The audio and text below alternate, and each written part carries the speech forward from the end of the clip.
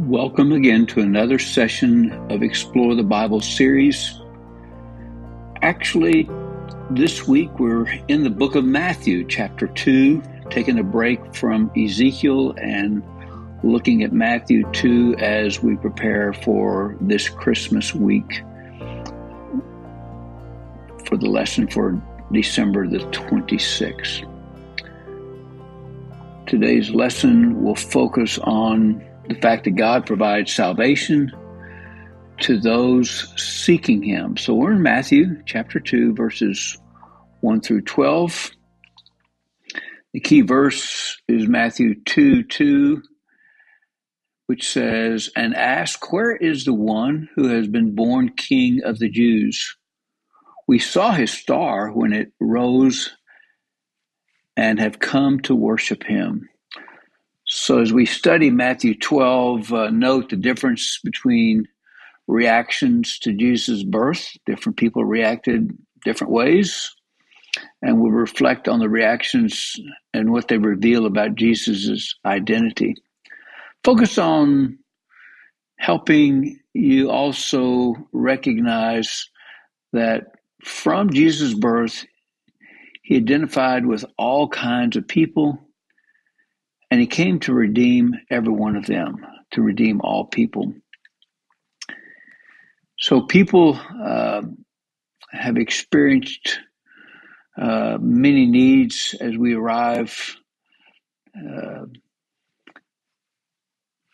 Let me start over. I want to explain that during the holidays, people have many needs and experiences. Maybe we need information about a gift that we've received, or maybe information about a gift that we want to give. Maybe even needing information on how to assemble. I've discovered YouTube has some excellent descriptions on how to assemble, repair, etc. So we turn to the internet. Occasionally the information needed is immediately received. Sometimes it's not all that helpful. A search for information can take us on a journey, clicking to different boxes, and sometimes we get detoured finding new bits of information that is not germane to what we're looking for, but it's interesting nonetheless.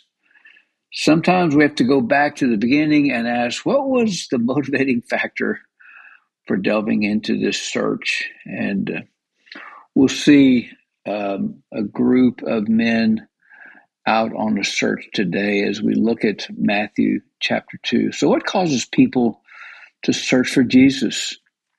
And to what lengths do people go to find him? Go back and look at C.S. Lewis and his search for truth and knowledge. It's an amazing story of how he found Jesus when in fact he was not actually sure what he was looking for. And so Josh McDowell, who worked for Campus Crusade, also was searching to really prove that Christianity was a hoax, only to find that Jesus Christ was his Lord and Savior. So we're taking a break from Ezekiel to focus on Jesus' birth, and we're going to look at the lesson regarding the wise men who traveled from the east following a star, and it adds significant truth to the Messiah's story. So we look at the context of really chapters 1 and 2, all the way to verse 12 of Matthew. Matthew began his gospel by tracing Jesus' ancestry, verses 1 through 17 of chapter 1. He immediately introduced the three important truths about Jesus. First, Jesus descended from Abraham, which God called from Ur in Mesopotamia and led to Canaan. Second, Jesus' ancestry included David, one of Israel's greatest kings. And finally, Jesus was the Messiah, the anointed one of God, the one to bring salvation to the world. So Matthew had a twofold purpose in presenting Jesus' ancestry as he did. First, Matthew demonstrated that Jesus hailed from a prestigious bloodline that included many kings, King of David for one. Second, Matthew showed how Jesus came to redeem all kinds of people, regardless of their backgrounds. He did so mentoring or mentioning women whose lives impacted Israel's history. Women like Rahab, who was a prostitute, and Ruth, who was a Moabite by birth, and Bathsheba, who was not specifically named, but became David's wife after David committed adultery with her and had her husband Uriah killed. Jesus came from a royal bloodline, yet identified with people at every level and came to redeem all of them. Matthew's gospel describes Jesus' birth and the wise men's subsequent visit, and Mary and Joseph were engaged, but she was found to be pregnant before the couple married. When Joseph began to take steps to dissolve the relationship, the Lord intervened. He assured Joseph that Mary had conceived by the Holy Spirit's power and instructed him to name the child Jesus. It was a Greek form of the Hebrew Joshua, which means the Lord saves. And so the angel's words fulfilled the prophet Isaiah's words from over 700 years earlier. Joseph followed the angel's instructions and took Mary as his wife. A group of wise men arrived in Jerusalem seeking to worship the newborn king. King Herod inquired of the chief priests and scribes where the Messiah would be born, and they told him the Messiah would be born in Bethlehem, as Micah the prophet had prophesied in Micah chapter 5, verse 2, also in chapter 2, verses 3 to 6. Herod feigned an interest in worshiping the newborn king and instructed the wise men to bring him news when they found him. A star led the men to Bethlehem, which we'll look at later, where they found Mary, Joseph, and the infant Jesus. God then warned the wise men in a dream not to go to Herod, and they returned to their country by another route. So at the beginning of each section, I'm going to give you kind of a summary statement that explains that section of Scripture. So as we look at the first section here in Matthew 2, we see that some people are seeking God and His salvation, while some are not. So we look at Matthew 2, verses 1, 2, and 3. Identify those in the verses who are seeking God and those who are not. Verse 1. After Jesus was born in Bethlehem in Judea during the time of King Herod, Magi from the east came to Jerusalem and asked, "Where is the one who is born King of the Jews? We saw his star when it rose, and we have come to worship him." When King Herod heard this, he was disturbed, and all Jerusalem with him. So looking at the ESV Study Bible notes, it says on verse 1, Jesus' birth in Bethlehem of Judea was about 6 miles south of Jerusalem. It makes him being from a tribe of Judah and from the city that produced the Davidic kings. Herod the king, also commonly known as Herod the First or Herod the Great, ruled Israel and Judah from 37 to 4 BC. He was an Idumean, appointed king of the Jews under the authority of Rome. He ruled firmly and at times ruthlessly, murdering his wife, several sons, and other relatives. He was not very nice to his family. He was a master builder who restored the temple in Jerusalem and built many theaters and cities and palaces and fortresses. Herod's building programs included his palace at Jericho, the fortresses at Herodium and other cities, the harbor and city of Caesarea was also built by him, and especially the Jerusalem temple should be mentioned. He also financed structures, including the pagan temples throughout the Roman Empire, structures at Antioch and Nicopolis and Athens.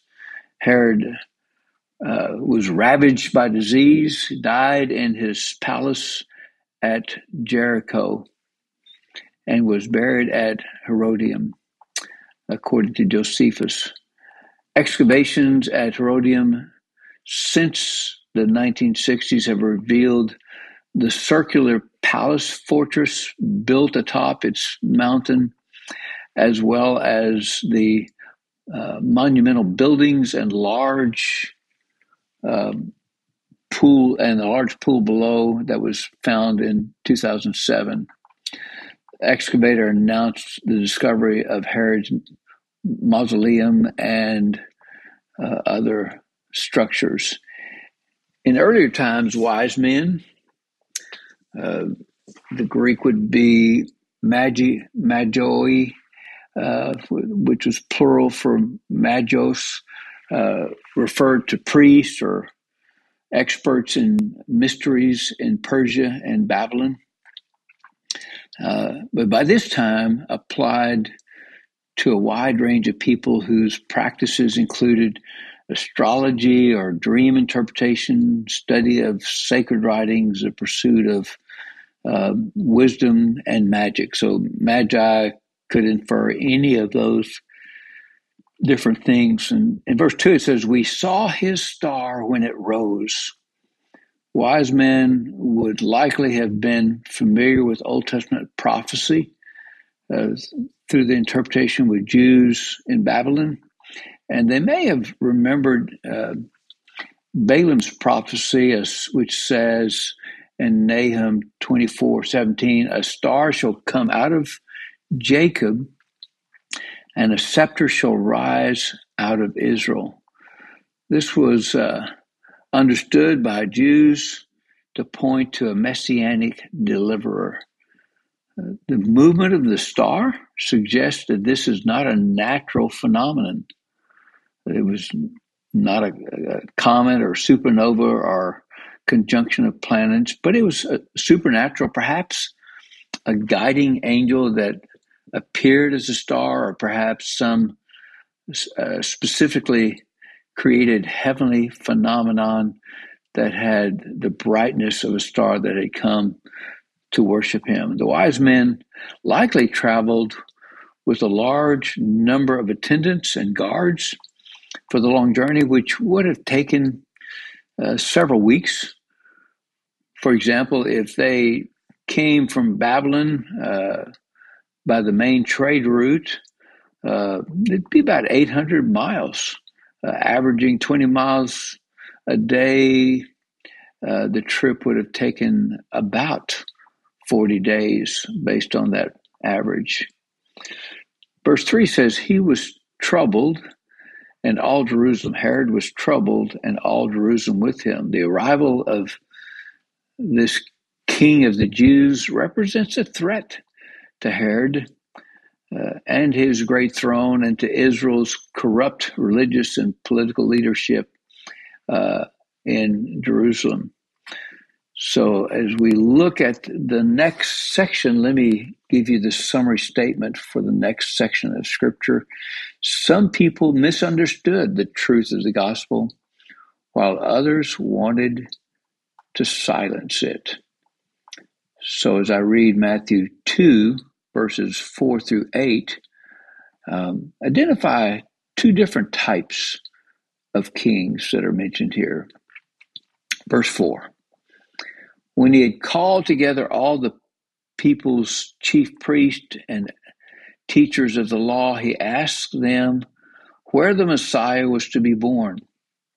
In Bethlehem in Judah, they replied, for this is what the prophet has written.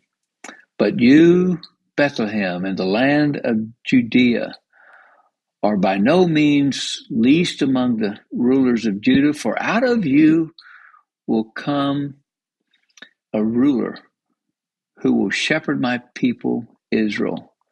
Then Herod called the Magi secretly and found out from them the exact the time the star had appeared, and he sent them to Bethlehem and said, go and search carefully for the child.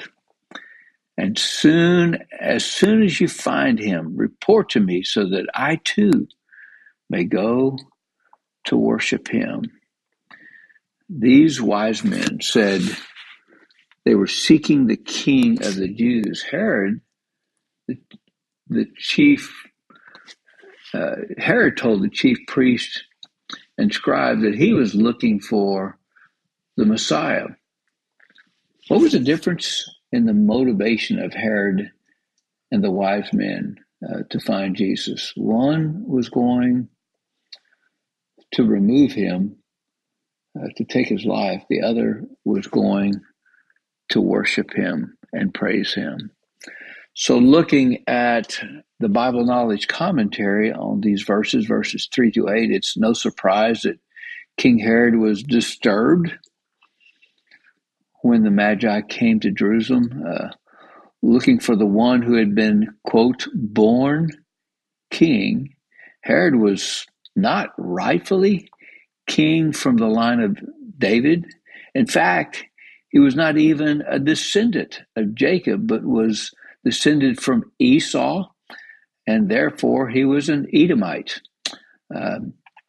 He reigned over Palestine from 37 BC to 4 BC. This fact caused most of the Jews to hate him. He wasn't really one of them, but he was a ruler.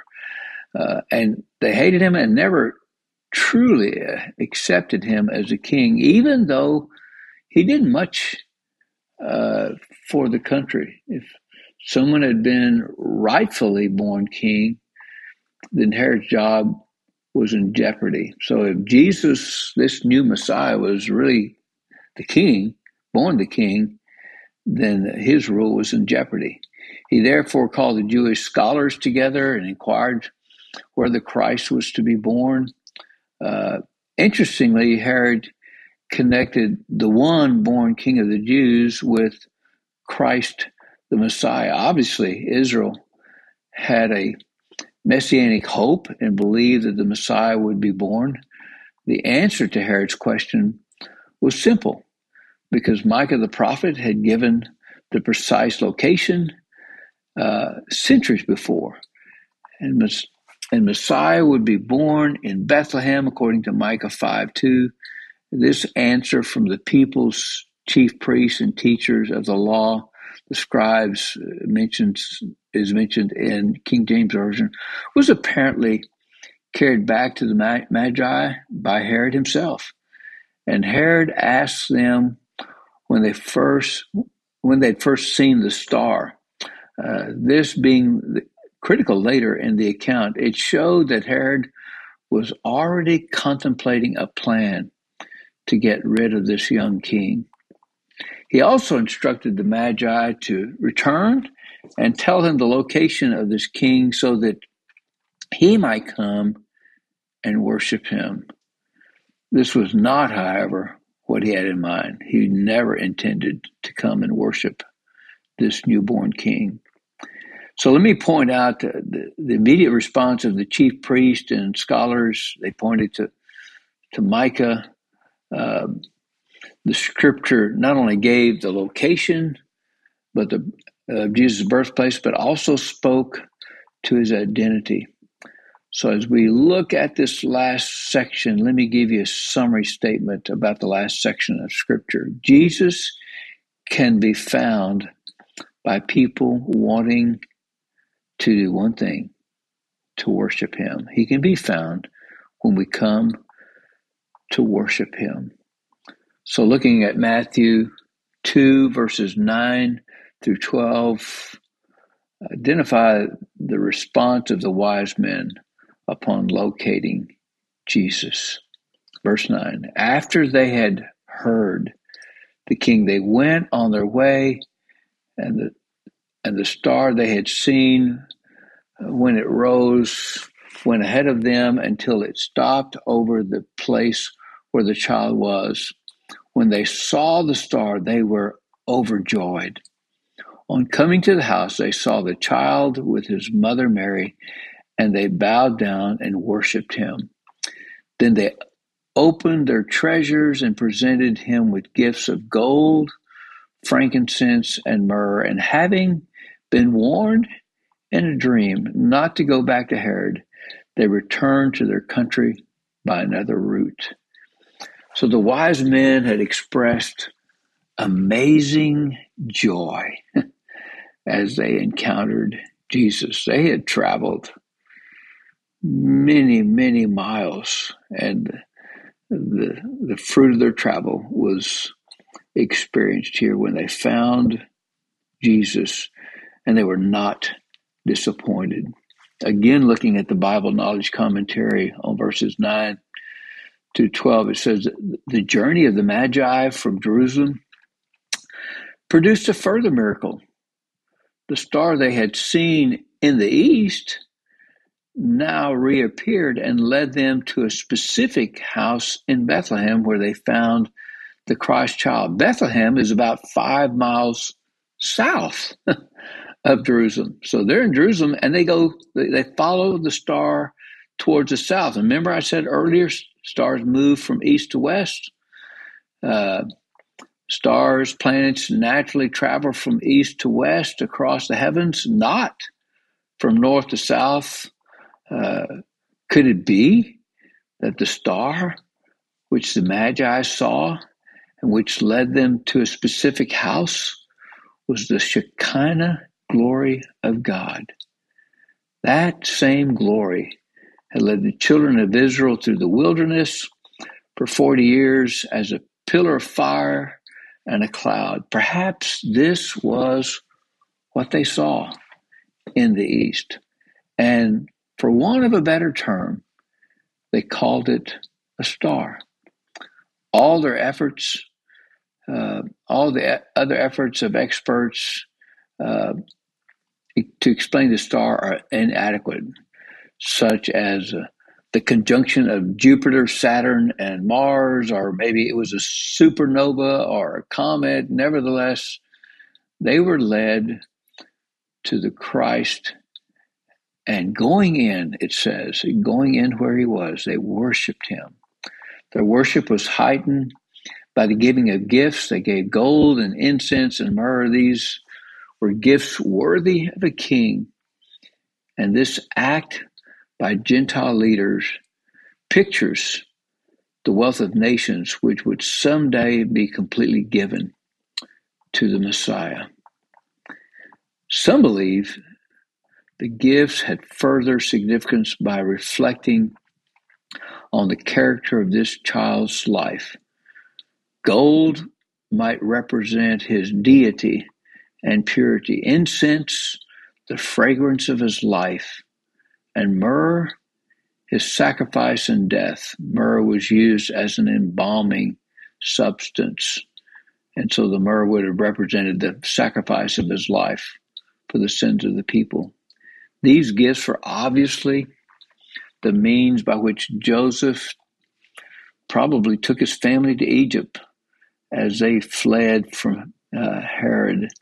And it's what sustained them until Herod died and they were able to return to their home. Wise men were warned by God not to return and report to Herod, so they returned to their homes by another route. Throughout the Old Testament, God offered signs of the coming Messiah.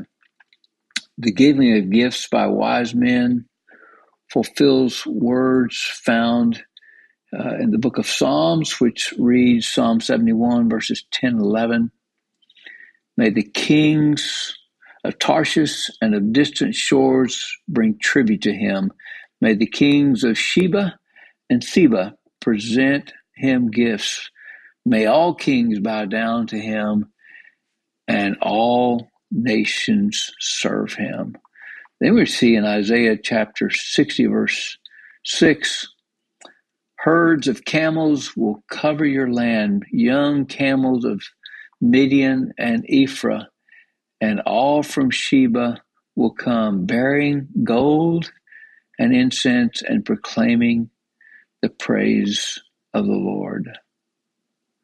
Those passages emphasize the detail of God's plan of providing the Savior for all people and all guidance to God's followers in acts of giving and parts of worship. So as we consider these verses, let's approach some ways to apply them. Some are seeking God and his salvation, while others are not. That's still true today as it was then. Herod was not seeking God or his salvation or to worship him. And that's true today as well. Some misunderstand the truth of the gospel, while others want to silence it. And finally, Jesus can be found by those wanting to worship him. So this Christmas season, consider the ways you celebrate Christmas. What could you adjust to make your Christmas celebrations more worshipful of Jesus?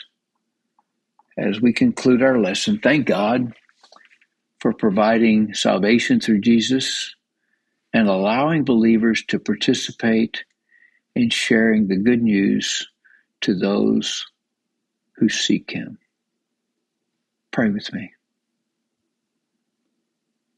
Holy Father, we thank you for your Son, Jesus Christ, the amazing gift of your Son. And just as these wise men sought him to worship him, we seek him.